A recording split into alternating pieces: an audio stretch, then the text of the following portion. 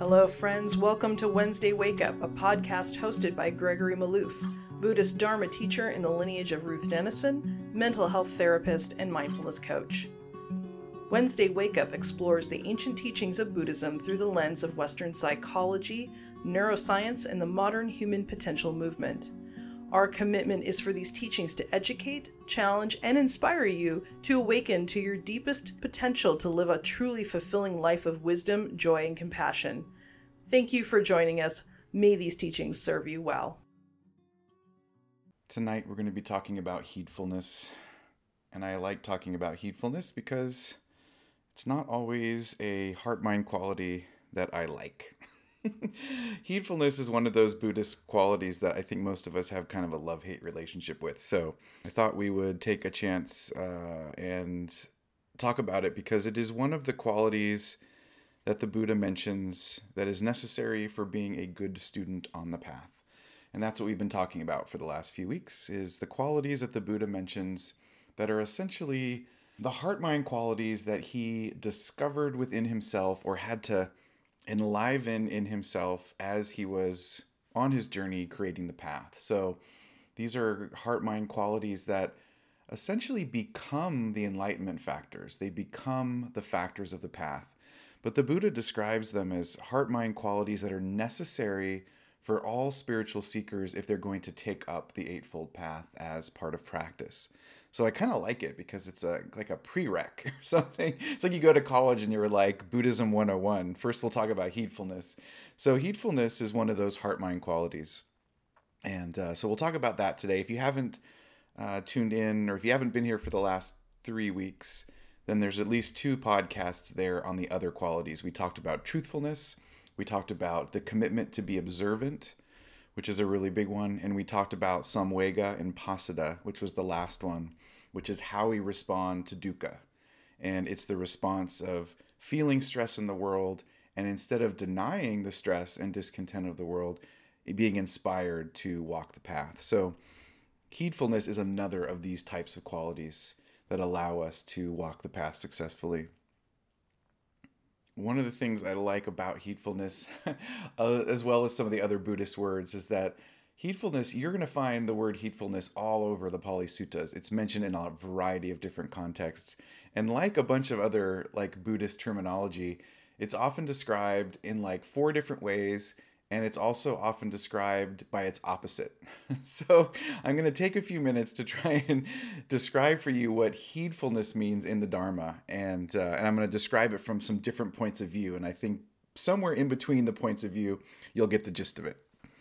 So if we look at just Googling the term heedfulness, heedfulness is defined as being attentive, being mindful, thoughtful, or careful, right? Being heedful. So being attentive and being mindful. That's kind of a basic definition. Now, of course, the Dharma definition is a little more complex. Oftentimes, when the Buddha talks about being heedful, it's talked about in contrast to its opposite. So I'm going to do this in reverse, and then eventually we'll land on heedfulness. So let me start by saying, let's do a not self of heedfulness.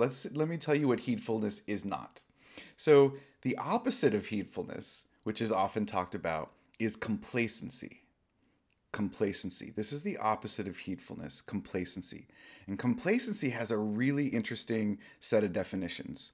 And these are just standard stuff off Google and stuff like that, but I put them together so you can see what it means within the Dharma. So complacency has a couple different hues. Complacency means that you're happy with yourself or with your circumstances, but you're not concerned. You're not concerned or critical of the happiness. Another way of saying it is that you are uncritically satisfied with yourself or with your achievements. You're uncritically satisfied with yourself or with your achievements, which is kind of interesting. Another way of saying complacent is that it's self-satisfaction, but it's self-satisfaction that's accompanied by a lack of awareness of any dangers or discrepancies or deficiencies in the experience. That's complacency. And so I wrote those 3 definitions out to highlight two parts. One, it's a form of contentment, not the highest contentment, of course, but it's a sense of contentment. But it's a sense of contentment where you're not mindful, right? You're not critical of it, you're not curious about it, and you're essentially sort of have a blind spot about it, right? It's a sort of smugness, like, oh yeah, things are great. I don't have a care in the world. It's a non-caring, non-critically oriented sense of satisfaction, complacency. Heedfulness is the opposite of that.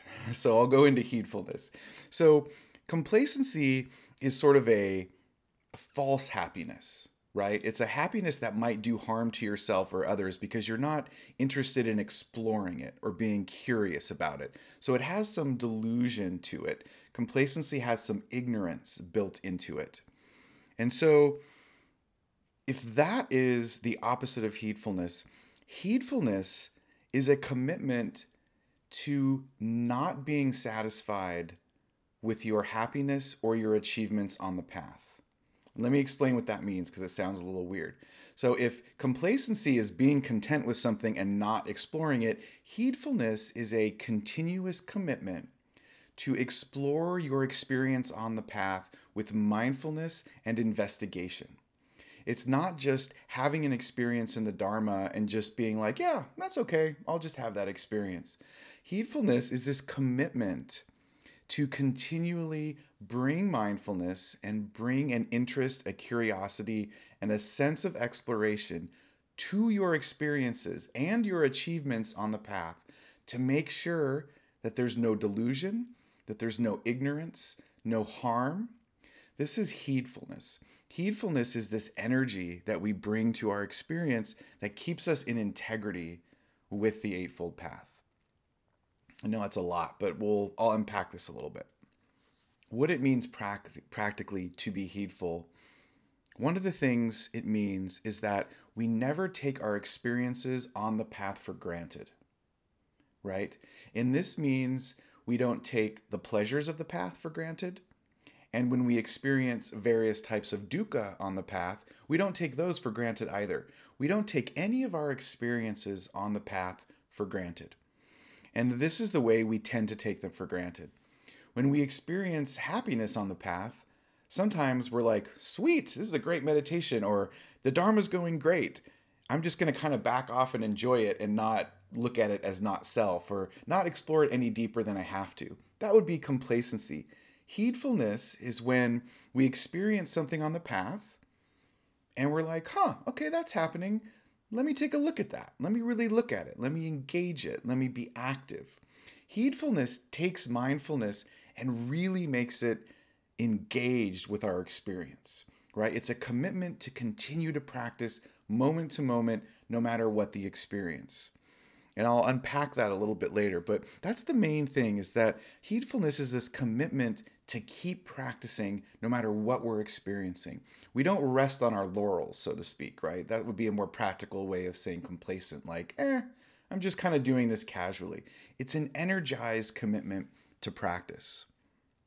A couple weeks ago when we talked about the commitment to be observant, we talked about how the Buddha said when we're observant, we always have to remember to observe two things about happiness and suffering.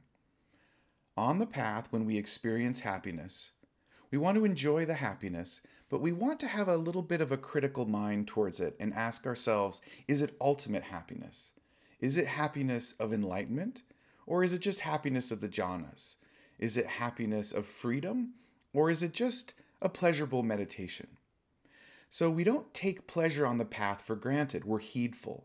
When we have pleasurable experiences, we enjoy them, we take note of them, but then we further engage with them to make sure we can use pleasure as a doorway to the higher pleasure of awakening. Similarly, with suffering, the Buddha says that as we deepen our practice on the path, our sense of suffering can be more and more subtle. And oftentimes, once we free ourselves from a sense of a large suffering, then sometimes we kind of get complacent and we're like, wow, yeah, the practice is going well. I don't want to turn over any more rocks. I don't want to dig deeper into my practice and find any more subtle suffering. I'm just going to accept where I am and kind of chill there for a while, right? And we all do this. I'm a big I do this all the time. So, this is what I mean by not taking for granted our experiences on the path. Whether it's happiness that's arising or a new form of suffering that's arising, we always remain heedful. We always take our experiences and make a commitment to make those experiences doorways for liberation. And so that's what we really mean between heedfulness and complacency. One is highly engaged, and there's an ardency, of course, an alertness, a mindfulness, and an interest to have the experience be something full. We don't want to sort of cut the experience short and parachute out. We want to go fully into the experience that we're having in the Dharma and not take anything for granted. So that's heedfulness. And let me give you some examples of how this works to give you kind of a deeper understanding and a clearer practical explanation of how heedfulness works on the path. When we look at the Buddha's journey, we remember that the Buddha was bound to the palace by his dad in a state of purposeful ignorance. His dad did not want him to be a spiritual leader. He wanted him to be a king. So he thought if he kept him locked in the palace and surrounded himself with luxury and sense pleasures, then the Buddha would never see suffering. He wouldn't have any stress, and he wouldn't be curious to engage the world. Because his dad knew that as soon as the Buddha started engaging the world and being curious and interested, and God forbid, interested in the truth, then game over, right? He would know suffering, and then he would know stress and discontent, and then he would want to find a way out, and then that was the prophecy of him becoming a great spiritual leader. So in this psychological tale, at least, the Buddha is bound to the castle in a state of ignorance. His dad doesn't want the Buddha to be inquisitive. He wants him to be complacent. So what's interesting is that the Buddha's journey begins in complacency. He's been forced into this space where he's surrounded by pleasures and invited not to critically think about them. He's not encouraged to ask if they're ultimate happiness. He's not considered to inquire into his status. He's just invited to indulge in sensuality. So the Buddha begins his journey in a state of being complacent. He's self-satisfied, and he's not being critical of the dangers of the pleasures or the indulgence that he's taking part in. And so that's where the path actually begins, with a sense of complacency. Now, of course, in the Buddha's story, it's imposed from without. But the metaphor is that the human mind tends to rest there. The human mind tends to really enjoy sense pleasures. And oftentimes, when it's surrounded by sense pleasures or has lots of access to them, there's not really a huge incentive for the mind to ask itself, is this ultimate happiness? It doesn't want to ask that question. It just wants to indulge. And that is where the Buddha starts his journey. It is the Buddha's first step outside the castle that dispels the spell of complacency, right? The Buddha starts to get curious about what's going on. He starts feeling a sense of dissatisfaction with the luxuries of sense pleasures, and he begins to ask himself, is there something more? That energy, that shift, that's heedfulness. That's what the Buddha defines as heedfulness. That movement from being self-satisfied and uninterested in knowing the deeper experiences of the world to being curious about what's outside. What is deeper? What is the truth of what I am and the world around me, and the truth of stress and suffering and discontent?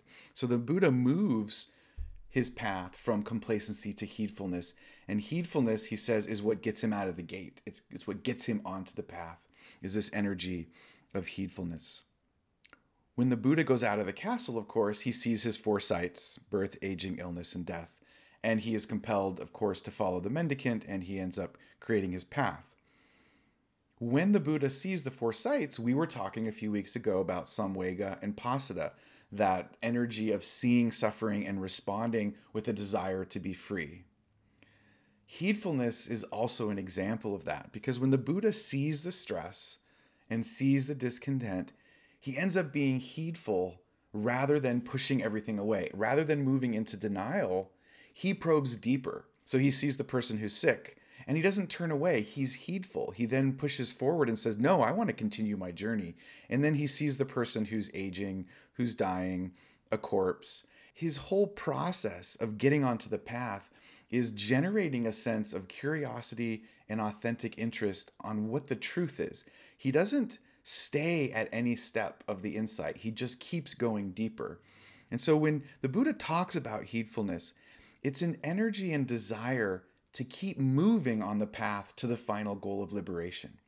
Heedfulness is what lights the fire under our feet and encourages us to not just be satisfied with a little bit of equanimity or a little bit of joy.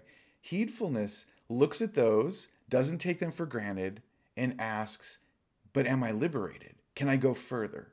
Right? Can I develop more compassion? Can I develop more open-heartedness? Heedfulness is what allowed the Buddha to not give up. The Buddha says that heedfulness is what allowed him to turn away from the ascetic practices that were harming himself. When he did the ascetic practices, they weren't working. And he says that heedfulness allowed him to keep going, to think, maybe this isn't working. Let me try something else, even though I've been doing this for 7 years. So like after 7 years, the Buddha's like, this isn't working. He says that at that point, even though he's skin and bones, heedfulness, right, this inability to let himself be complacent is what pushes him forward to finding the Eightfold Path. So these are the energies of heedfulness. It's a motivating energy that encourages us to keep going, keep being curious, keep being interested in our practice in the same way that the Buddha was when he was discovering and creating the path in the first place. When the Buddha leaves the castle, has the four sights, and invokes this element of heedfulness, a few things are actually happening here. And these are sort of side notes, but I think it's important to see the connection because heedfulness, like I said, is all over the Pali Suttas. We know the idea of heedfulness as a cousin of investigation. So when we talk about the enlightenment factor of investigation, the enlightenment factor of investigation is born out of heedfulness. Heedfulness has curiosity in it. That's where investigation comes from. So when heedfulness has a maturity, it kind of gives birth to this cousin of investigation. And similarly, when heedfulness comes online for the Buddha, heedfulness is the seed of ardency. You know how sometimes I'll say be ardent, alert, and mindful? Most of you know that ardent, alert, and mindful are the first 3 instructions of Vipassana. Be mindful of an object, be alert, pay really close attention to what's happening, and be ardent. Ardent means do it well, want to be successful at what you're doing. Heedfulness is, again, a cousin of that. Heedfulness, you want to do it well. You want to succeed. Heedfulness is what drove the Buddha to keep practicing, even though he kept falling on his face and couldn't figure out what he was doing, right? That's the energy that we're talking about. When the Buddha was first practicing, as we know from the story, there were 2 gurus in the non-dual traditions that had told the Buddha that he had become enlightened. And in both cases, the Buddha said, these states of consciousness are very pleasurable, but there's still some dukkha in there. There's still some, I just don't think this is it. And so he declined to teach and continued his journey. He said that was heedfulness. It was heedfulness because he said, I could have been satisfied with just the incredible pleasures I was feeling in my practice. I could have been self-satisfied with the achievements I had made, but it wasn't the liberation I was seeking. So he kept practicing. He kept moving forward on the path. So he said his movement forward there was a form of heedfulness because he didn't rest. He was critical about what was happening. He asked himself, wow, I'm experiencing all these pleasures of altered states of consciousness, which sometimes when we review those stories, we usually say that the states of consciousness that Buddha was in were like the upper jhanas. And so he's like, this is not the liberation I'm seeking. That's heedfulness. Really taking a look at the pleasure you experience and even then asking yourself, but is this the ultimate pleasure I'm seeking? Because with complacency, it's easy to fall back and just say, damn, this is really pleasurable. I think I'm just going to camp here. I mean, why go forward? I mean, this is pretty damn good. Like, I don't need to go all the way up the mountain. I mean, I've got a nice view. The weather's good. I'm just going to sit here and kind of enjoy what I've achieved through my practice. The Buddha says, no, always be heedful. Always be heedful. We'll give you a couple other frameworks here for heedfulness.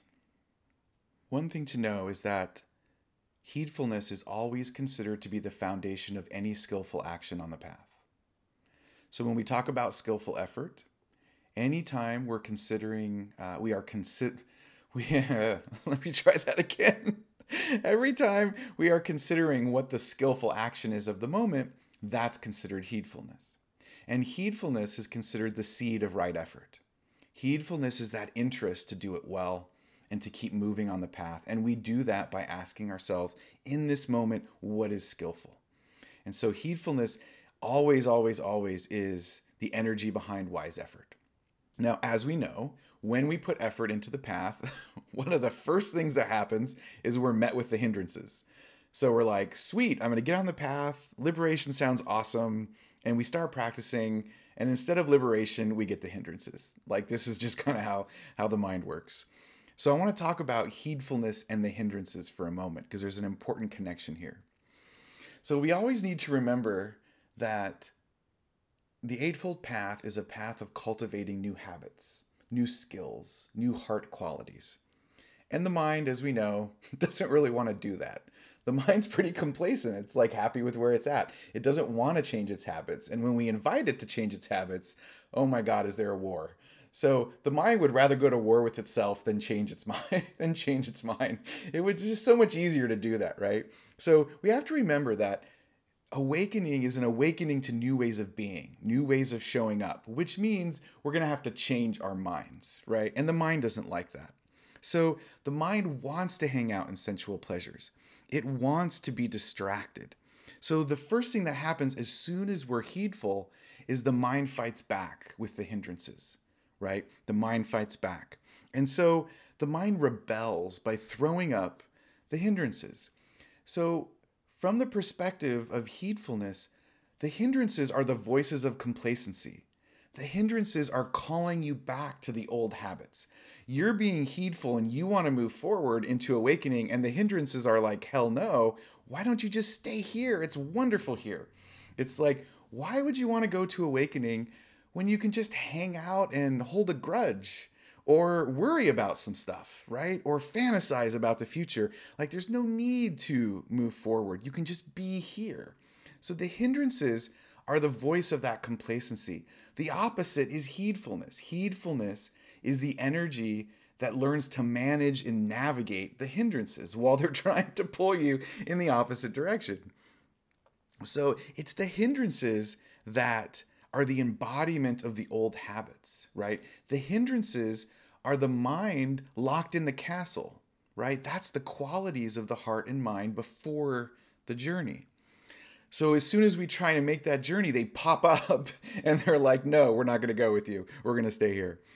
So it's the hindrances that lure us back into doubt. It's the hindrances that entice us into fantasy. And it's the hindrances that trick us into saying, oh, we've gone far enough. Just be here. You don't need to continue, right? The hindrances are a trick of the mind. And the hindrances work when they can convince us to go with them wherever they're wandering off to, anywhere that's the present moment awareness, right? The hindrances have an agenda. They are not our friends, right? They're hindrances. So they're hindering the experience of the present moment. Now, granted, if we don't befriend them, they won't go away, but we don't go to war. They want us to go to war. But heedfulness is what we bring to the hindrances because they are the energy of complacency. They're pulling us back to the castle. Heedfulness pulls us towards enlightenment. Whenever I talk about habits, I always like to throw this in. You've heard this before, but I'll say it because in this context, I think it's important. There's this old story that we all know about meditators, and it's that meditators often give up when the practice is going well. Meditators often give up when the practice is going well. And part of that is because as mindfulness increases, the dukkha underneath that we've been repressing and hiding from starts to arise. And we're like, whoa, yeah, I don't want to deal with that. I don't want to deal with that. That's why sometimes mindfulness feels like it's making reality worse, when all it's really doing is bringing us closer to the truth of what is already so, or what we're actually pushing away. So the more the mind clings, right? The more it clings, the more it tries to hang out with the hindrances, the more we feel a pull against the heedfulness, which is why heedfulness has to be cultivated, because the hindrances kind of wear it down, right? This is why heedfulness is the foundation of skillful effort, because in order to invoke skillful effort, we have to like hit up against the hindrances. And so there's this idea I've talked about this in psychology, that right before a habit transforms into the new habit, it fights back, right? It fights back really hard. And so what we experience in mindfulness is that the closer we get to an insight, the stronger the upheaval of the hindrances. And so as we're successful in meditation, we might notice the hindrances really erupting strongly. And in those moments, the Buddha says that's when you have to get heedfulness up. That's when you have to enliven heedfulness. So this is something that we do throughout our journey on the path. As we begin to be more mindful, as we begin to be more concentrated, we can expect the hindrances to pull in the opposite direction. And so we need to remind ourselves that the counterbalance is this heedful energy. Two places you see this a lot, and we may not think of it in these terms. So anyone who's ever tried to lose weight or change a major habit, do you ever notice how you can do it for a few weeks and you're like, oh man, I've got this habit, I'm changed, right? 2-3 weeks in, you've got it solid. Then all of a sudden there's this huge backlash and you're on the couch eating ice cream again. That is the pushback of the mind, right? That's the hindrances pushing back and trying to keep the old habit in place. And what is the antidote? Heedfulness, not giving up. That's where we tend to give up, at that point where the hindrances are really giving you a run for your money. So that war back and forth between complacency and heedfulness is the managing of the hindrances. That's what we're doing when we're trying to manage the hindrances. We're trying to change the habit. And in that moment when we are most tempted to, engage in unskillful speech or grab the cookie or whatever it is we're trying to transcend, that's the moment where heedfulness needs to come online the most. And that's part of skillful means. In this moment, what is the most skillful thing I can do that will lead to my long-term happiness and well-being? That's how that works. So that's just another way of looking at it. One other framework: heedfulness and liberation. This is also talked about quite frequently. Heedfulness means that we never give up. Heedfulness means that we have this idea that there is a goal and we are walking towards it, and we're really committed to being free from suffering. We're really committed to our practice, and we want to have that sense of freedom from suffering. We want to have a sense of joy. We want to be more compassionate. We really want this. That's the ardency. I really want to do this well. I really want to have the benefits of my practice. Heedfulness pushes us towards the goal, which means we can never be satisfied with our experiences on the path. This is where the Dharma definition of heedfulness really is rubber meets the road. There are two tremendous tricks of the mind for every meditator. If we're seeing the path metaphorically as a path up a mountain, the first mistake is false peaks, thinking that some incredible experience we have on the path is the end goal. Peak experiences, false peaks. That's one trick of the mind. The second trick of the mind is convincing ourselves, and this is the hindrances that do this, convincing ourselves we've gone far enough. Oh, I've been doing this for a few years, feels pretty good. I'm just going to chill here. I'm going to chill out here. I don't need to go all the way up the mountain. I'm just going to hang in this clearing over here, this overlook.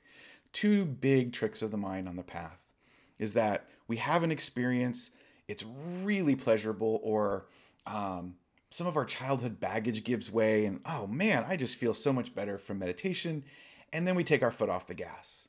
We kind of just fall back into complacency, right? So sometimes we have the complacency that's driven by, I've made it. This must be enlightenment. And then we just completely back off the gas and then we slide back down the hill. And that's one thing that we do as meditators. And again, this is easy to do because the mind likes to trick itself, right? We have this gravitational pull towards the old habits. So these tricks are totally skillful for the mind to do it if it wants to keep us from going all the way to the top. When we have tastes of happiness on the path, the Buddha invites us to look at our tastes of happiness and ask, is this self? Is there suffering? Is this permanent? That's heedfulness. And by doing that, we move through the ecstasy, the pleasure of equanimity, the joy that comes from tranquility, and we keep moving, right?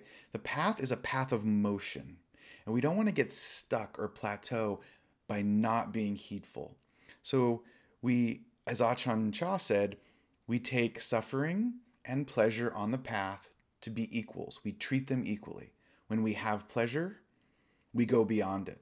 When we have suffering and the suffering releases, we look under it and ask ourselves, is there any more suffering?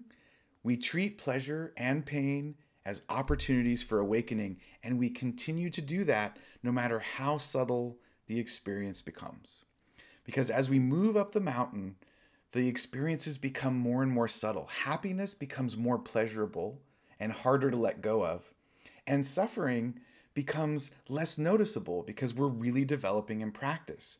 And so most students, as they move into higher experiences on the path, stop looking for the suffering.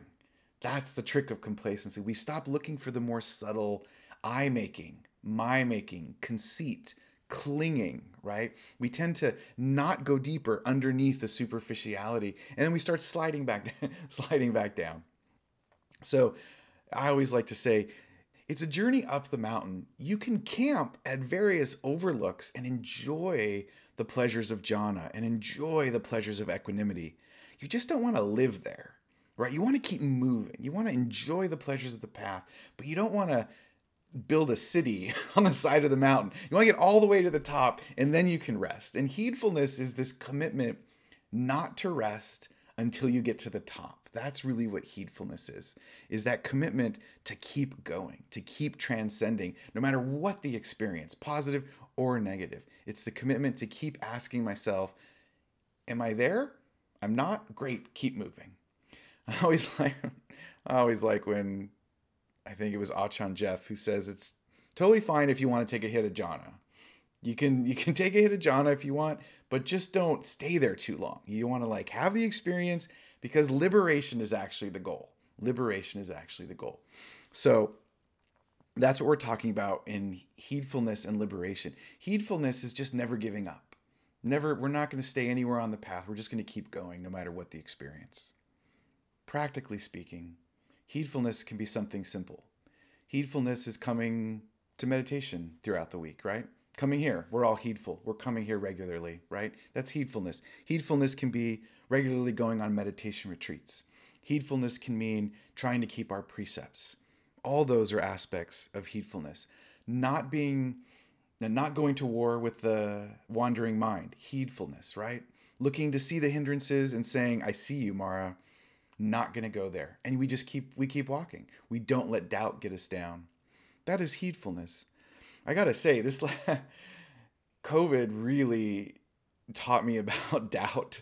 I got to say that the whole COVID thing all around and all of its manifestations, I had more doubt about the Dharma in the last 3 years than I've had in the 27 years prior to being a meditator. I really had moments of feeling so alienated and so depressed and so exhausted that getting to the cushion just felt, complacency was just easier. I was like, I'm just going to sit here and watch Game of Thrones.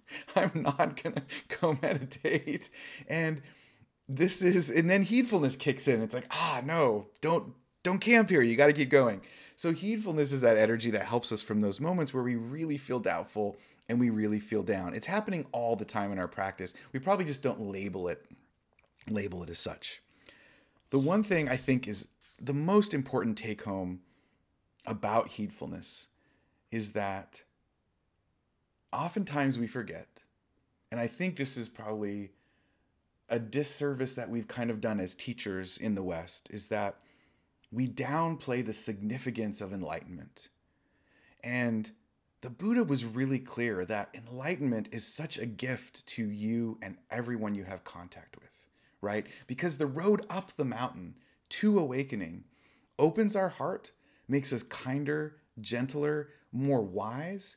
And that means everyone we touch in our lives as we're evolving towards awakening is benefiting from us showing up, right? Further and further on the path. And so sometimes we forget that heedfulness, oh my gosh, heedfulness allows us to show up in alignment with this highest purpose of awakening. It allows us to show up loving and kind and generous, and that heals us and it enlivens everyone that we touch.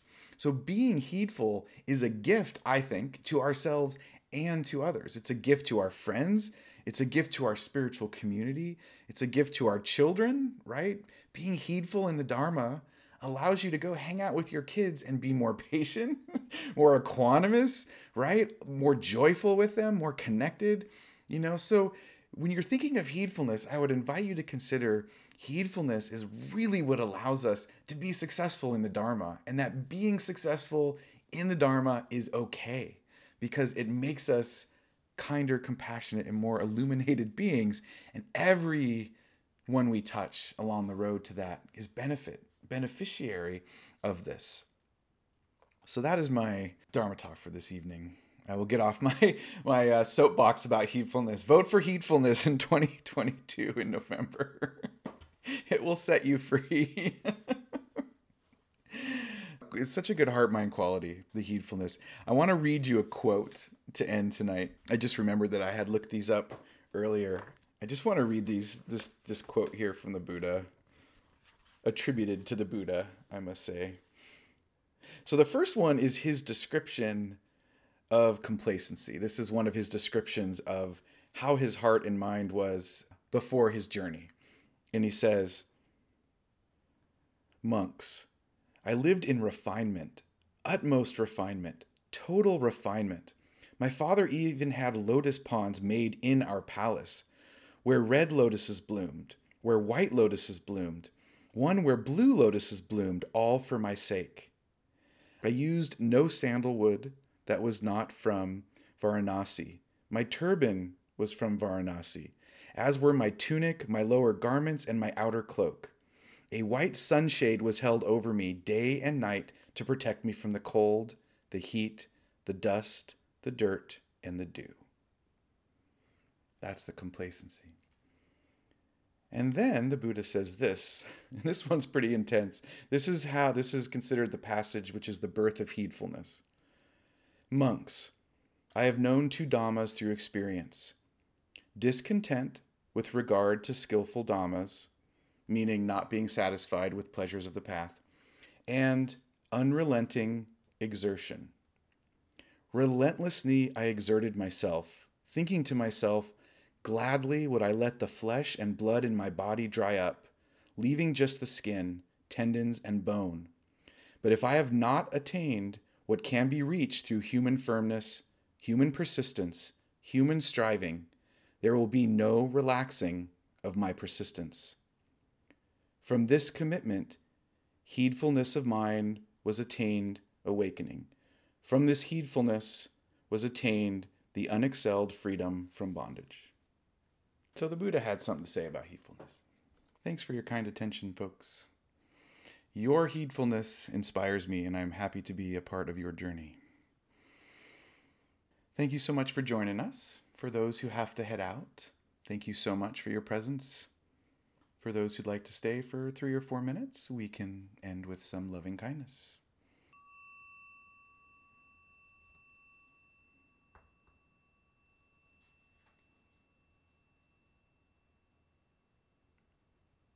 Take a few long, slow, deep breaths.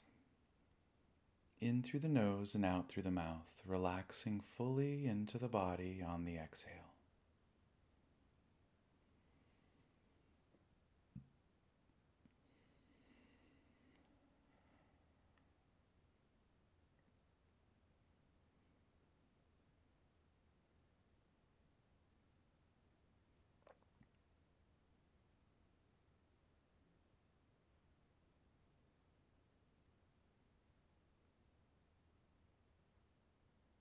bring some awareness to this entire body in this moment, noticing how you really feel.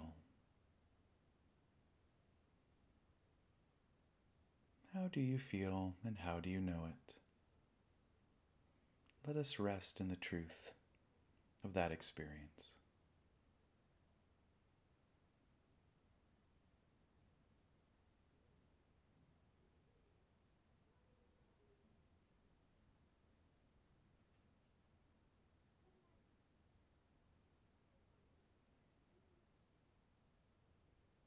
And with this awareness of this breathing body,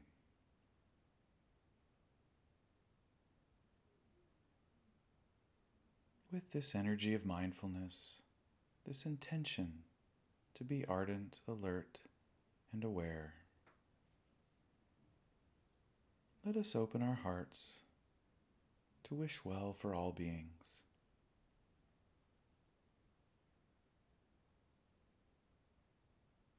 Let us wish that all the benefits of this practice this evening will allow us to show up as kinder, gentle, more loving beings, and that everyone we meet will be the beneficiary of our awakening. And let's conclude this evening by asking ourselves this question: if I could wish anything for all beings and know that wish would come to pass, what would I wish for? Bring that wish to the altar of your hearts with each breath.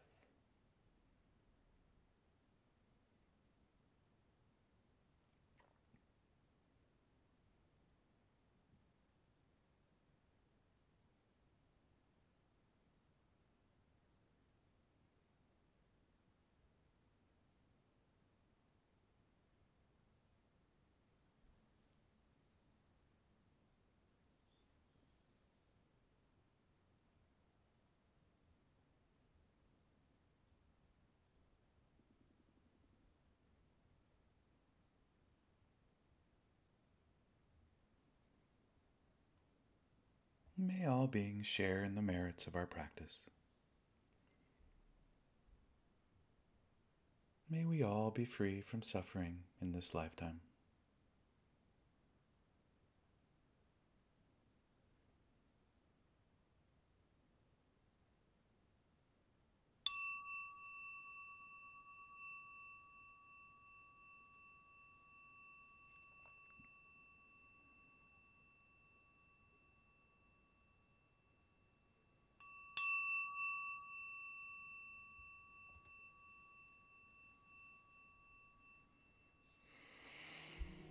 May you be well, my friends. You may unmute and wish well to all these beautiful beings as you see fit. Thanks for joining us here at Wednesday Wake Up. We honor the traditional Buddhist practice of offering the teachings without charge, so this podcast will always be ad-free and will never be behind a paywall. This podcast is sustained exclusively by the generosity of listeners. If you've received value from this podcast and have found your life or practice enriched by listening to it, you can support Gregory as a teacher by going to our website, www.wednesdaywakeup.com, and click on Donate at the menu on the top. While you're here at the website, join our mailing list and follow Gregory on Instagram at Gregory Maloof Dharma. Thank you again for listening. May all beings be happy.